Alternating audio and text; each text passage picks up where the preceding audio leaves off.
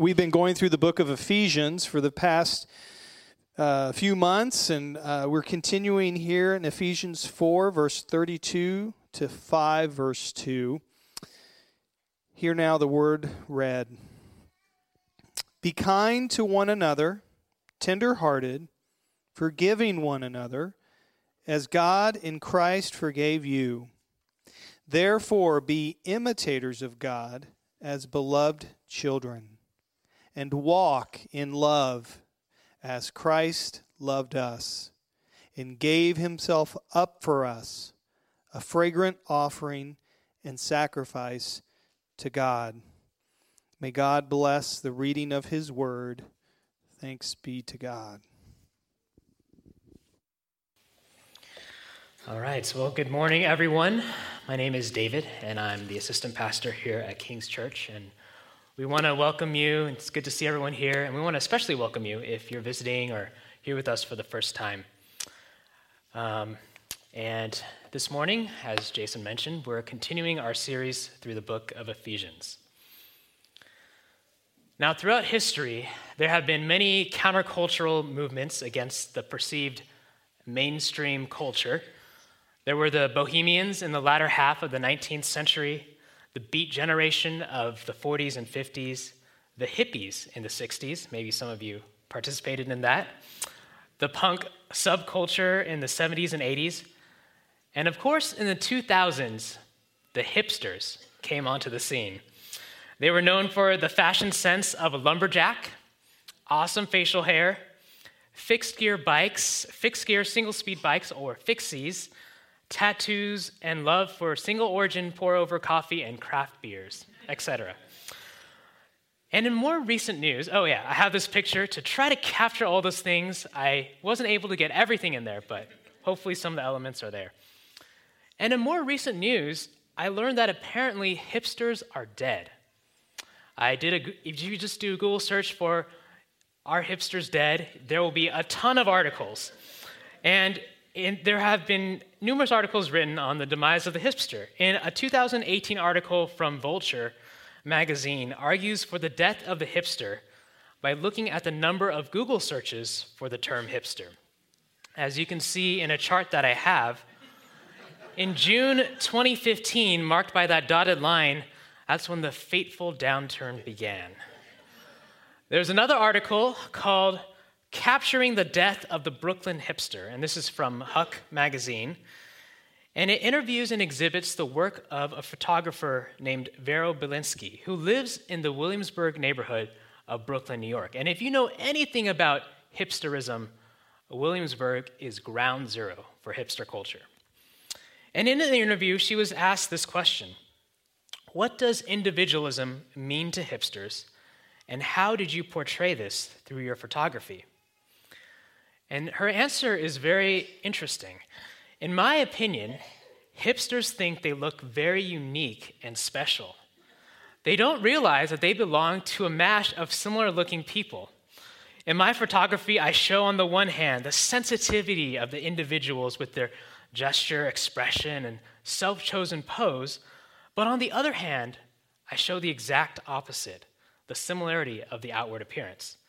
She goes on to say, hipsters desperately try to be individual so that they never notice that they have long been wearing a uniform. Ouch, right?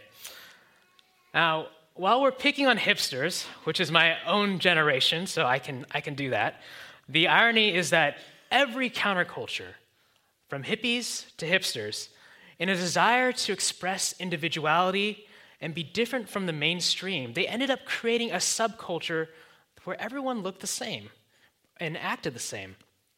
Why is this? It doesn't take scientists to figure out that we like to imitate each other. That's the simple answer. Humans have an innate ability for imitation.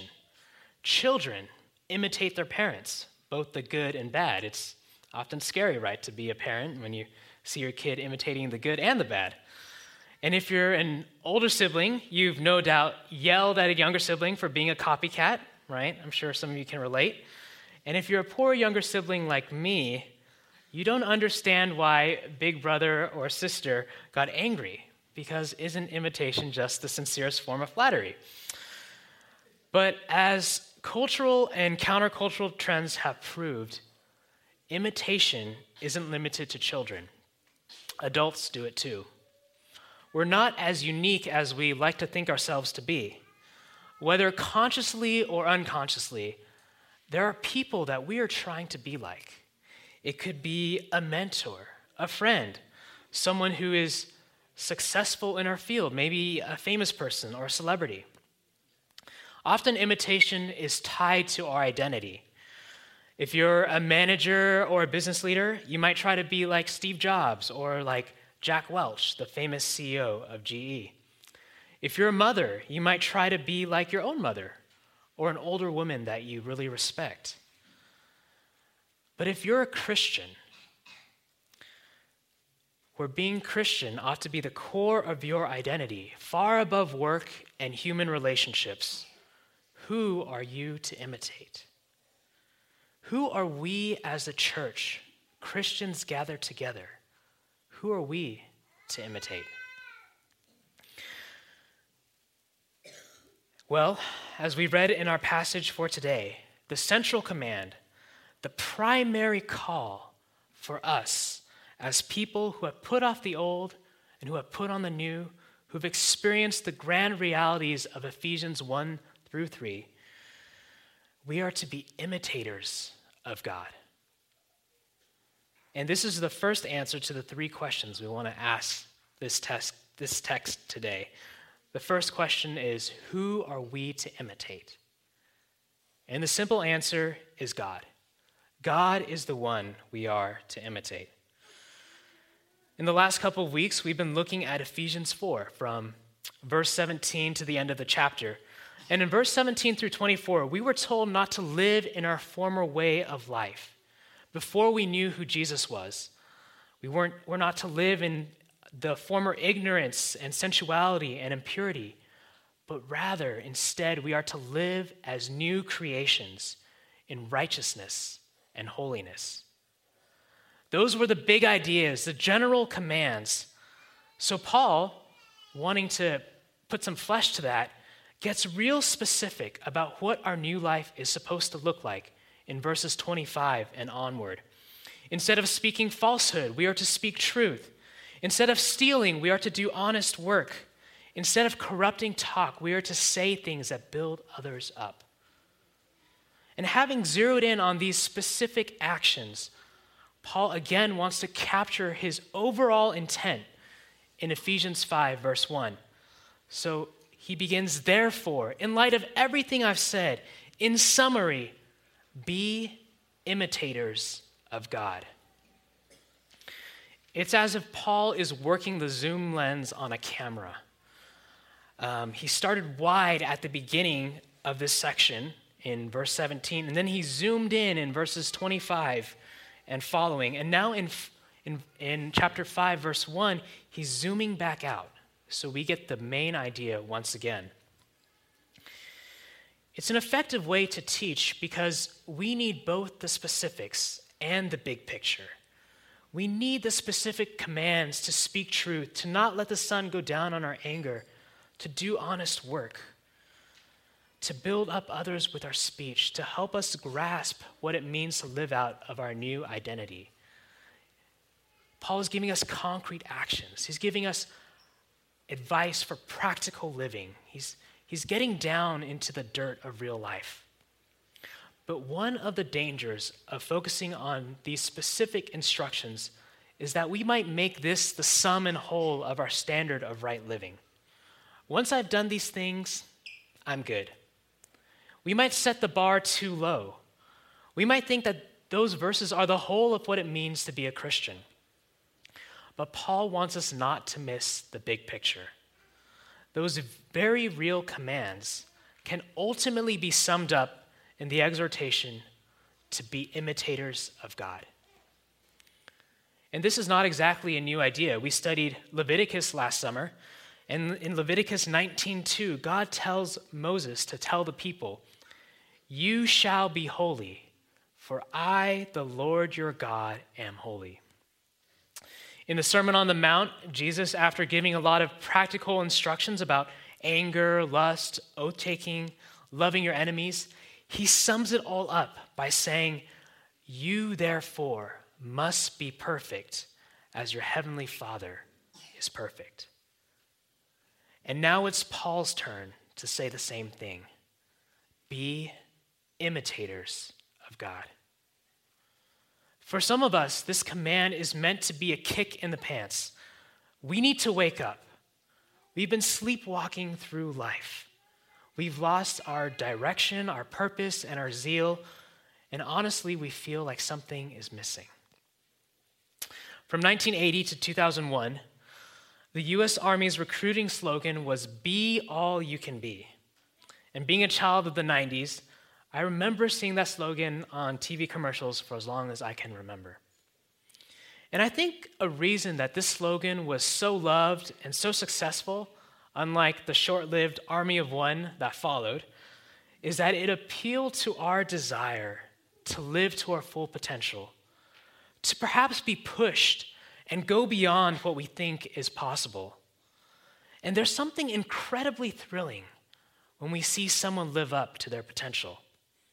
Here's an example. Many articles have been written about how Michael Phelps has the perfect body for swimming, from his long torso in proportion to his shorter legs, which helps to reduce his drag, his unusually long wingspan that helps generate power, his size 14 feet that act like flippers. And yet, there are surely other people out there with a similar physique. What thrills us is to see someone with this incredible body for swimming living up to his full potential as he trained hard, competed, and achieved at the highest level to become the most decorated Olympian of all time with an astounding 23 gold medals. Does anyone know what the next closest gold medal count for an individual is? It's 9. If you're a Christian, we need to know that we've been recreated, made alive into a new person. The Holy Spirit now lives within you, and you've been given all the potential to be holy, to be like God in his character. So when Paul calls you to be imitators of God, he's not asking you to do something impossible, but he's asking you to live up to your potential. He's commanding you to live up to your potential, to be who you were created and recreated in Christ Jesus to be. Which brings us to our next question. How are we to imitate? How are we to do this? How are we to be imitators of God? Well, the first answer, I'm going to actually have 2 answers to this question, is love. Verse 2 says we are to walk in love. Paul follows up his command to be imitators of God by urging us to walk in love. And if you're new or curious and learning about the Christian faith, you might be wondering, why use the term walk? Well, everyone did a lot of walking in biblical times, so much so that it simply became a metaphor for living. So when Paul calls us to walk in love, he's simply saying live in love. Your life should be marked by love. And remember, he's writing to the Ephesian church. Individually and collectively as a church, we are to live a life of love. So even more fundamentally, we need to ask the question, what does it mean to love? Does it mean to have good feelings towards everyone? Does it mean being polite and nice to everyone? For many in our culture today, this is the type of love we ought to have for others. It's a wave and a smile, a pay it forward by buying Starbucks for the person behind you in line type of love. And I'm not demeaning those types of kind actions. We certainly should be more kind to other people, and that would be a good thing. But I do believe that God's call for us to walk in love is something more rigorous, something more substantial, something more life-changing and life-affecting.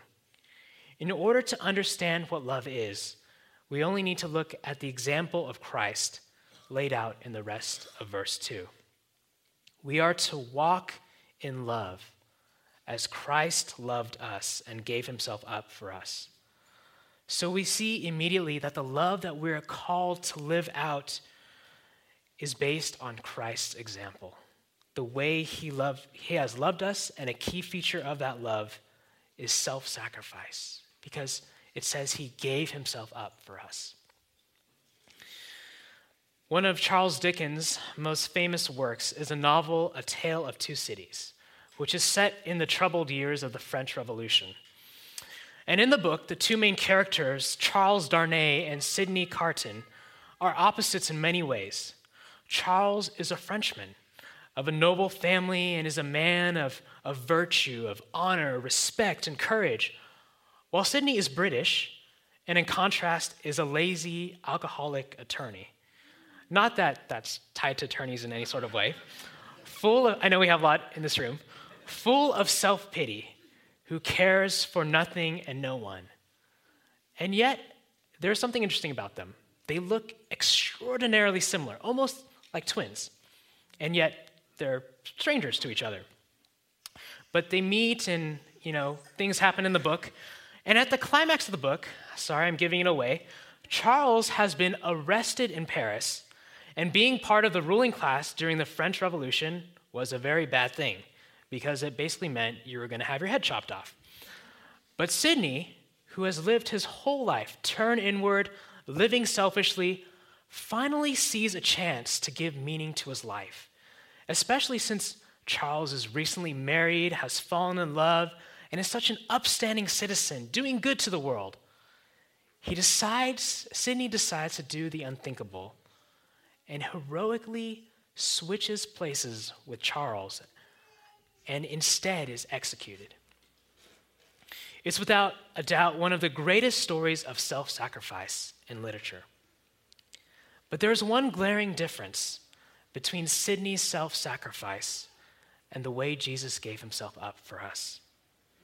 Romans 5:7-8 says this, "For one will scarcely die for a righteous person, though perhaps for a good person one would dare even to die. But God shows his love for us, in that while we were still sinners, Christ died for us." While Sidney gave up his life for a good, virtuous person that deserved to live, Christ died for sinners, for self-centered haters of God who fully deserve to die.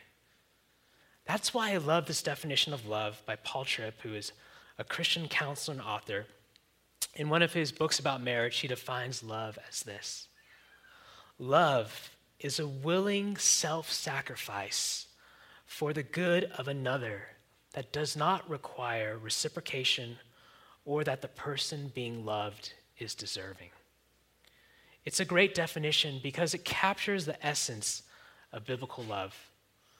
No one compelled the Father, Son, and the Holy Spirit to come up with their plan to rescue lost sinners such as us. And Jesus' mission from the very beginning was to go to the cross and say, "My life for yours." And unlike Charles Darnay, there was nothing good or lovely about us, nor did we love him in return. And this is the way we ought to love one another. It begins with the relationships here in this room, within the local church. This is our witness. This is our declaration to the world that we are people transformed by grace, that we have been raised from death to life, that we have known and experienced Christ's love and now follow him as our friend and our king as we love the unlovely in our midst, which is really all of us. John 13:34-35 says this, "A new commandment I give to you, that you love one another, just as I have loved you. You also are to love one another. By this, all people will know that you are my disciples, if you have love for one another." King's Church, I encourage you to walk in love. Keep on striking up that conversation with the person who barely gives you the time of day. Keep on inviting that person to lunch who continually avoids you or makes excuses. Keep on opening your heart to the person who has yet to share in return. Keep on caring for that person, even when they ignore your needs and problems and issues. in a culture that tells us to cut toxic people out of our lives, to avoid those who trigger us, to drop the dead weights because we're too important, Christ tells us something different. He tells us to walk in love. Now, I'm not saying that we don't exercise wisdom, but self-protection is not at the core of Christian love. Rather, love is willing self-sacrifice for the good of another that does not require reciprocation or that the person being loved is deserving, because that is how Christ loved us. How are we to imitate? The second way we are to imitate is to forgive. Besides walking in love, there's another important expression to that primary command, the high calling of being imitators of God. If you notice, Jason only covered up to verse 31 of chapter 4 last week, which tells us to let all bitterness and wrath and anger and clamor and slander be put away from you along with all malice. Now, having stated the things we should not do, verse 32 tells us how we should act. Again, Paul is beginning to zoom out of the specifics of the previous verses into more general attitudes and actions. We are to be kind, that is, full of compassion. We are to be tender-hearted. There is a softness rather than a hardness towards one another. But notice the last attitude we are to have toward one another. We are to forgive. William Arthur Ward, a Christian educator and writer, has this quote: "We are most like beasts when we kill. We are most like men when we judge. We are most like God when we forgive." Maybe some of you might find that quote a little cheesy, but I find that there is some profound truth in that statement, that we are most like God when we forgive. And I believe that's why immediately after mentioning forgiveness, we are commanded to imitate God. Like love, forgiveness is central to the heart of God, both in his attitude and actions toward us. The two hands of the command to imitate God are to love and to forgive. So why forgiveness? As we've been talking about, we live in this tension between the old and the new. Our old sinful nature has been dealt a mortal blow, yet it still holds on to us as it takes its gasping last breaths. And thus, despite our new righteous identity, we do sin. We do hurt each other, and it's often terribly and deeply. Forgiveness is the only true path to repairing and healing broken relationships. Without God's forgiveness, our broken relationship with him could have never been healed. And without forgiving each other, our broken relationships with each other will never be healed. And having dealt with some very deep-seated bitterness and an unwillingness to forgive a close family member in my own life, I will say that forgiving is something far easier said than done. If you're having trouble forgiving someone in your life right now, and I'm sure that's many of you, I fully sympathize.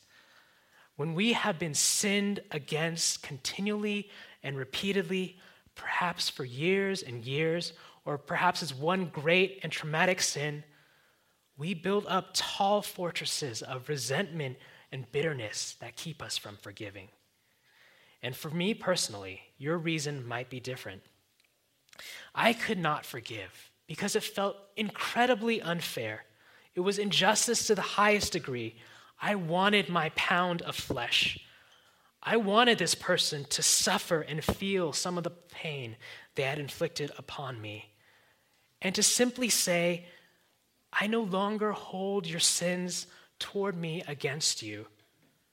You no longer have debts you need to pay. And to extend myself toward them again in love, I couldn't do it. I wanted justice and I wanted vengeance. But for the sake of God's glory, for the unity of the church, and because of God's incredible love, forgiveness, and grace towards you, we are commanded and called to forgive. This brings me to my last question. What empowers us to imitate? What empowers us to imitate God in love and forgiveness? The answer is God's love for us in Christ. Notice that with all three commands, there is an as that follows. Be imitators of God as beloved children.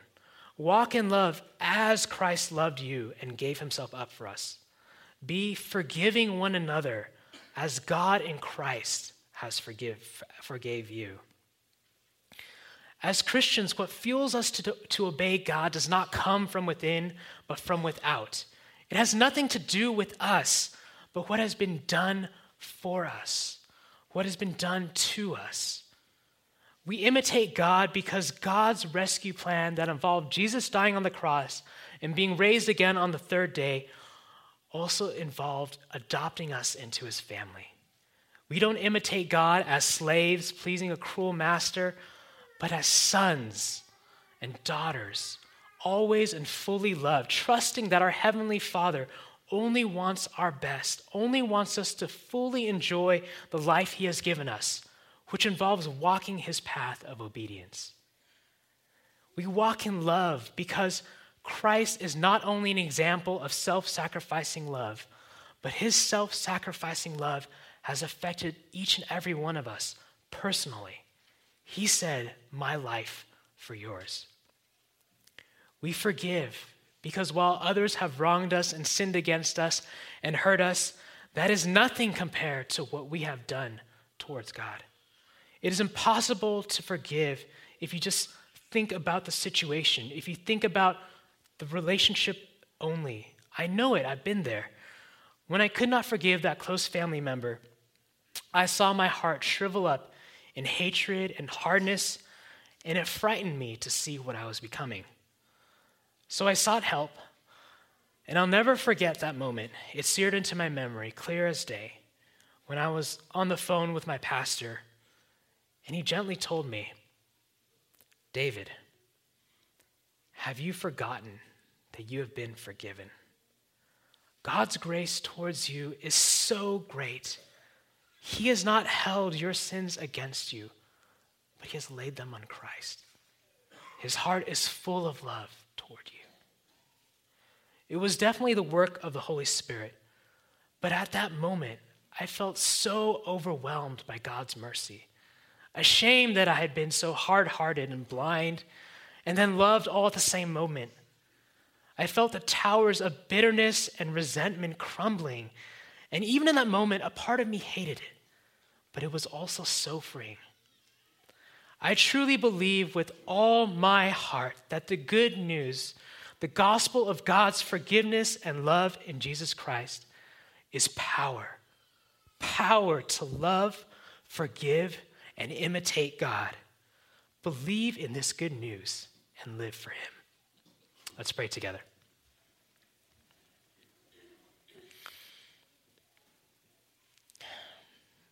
Father God,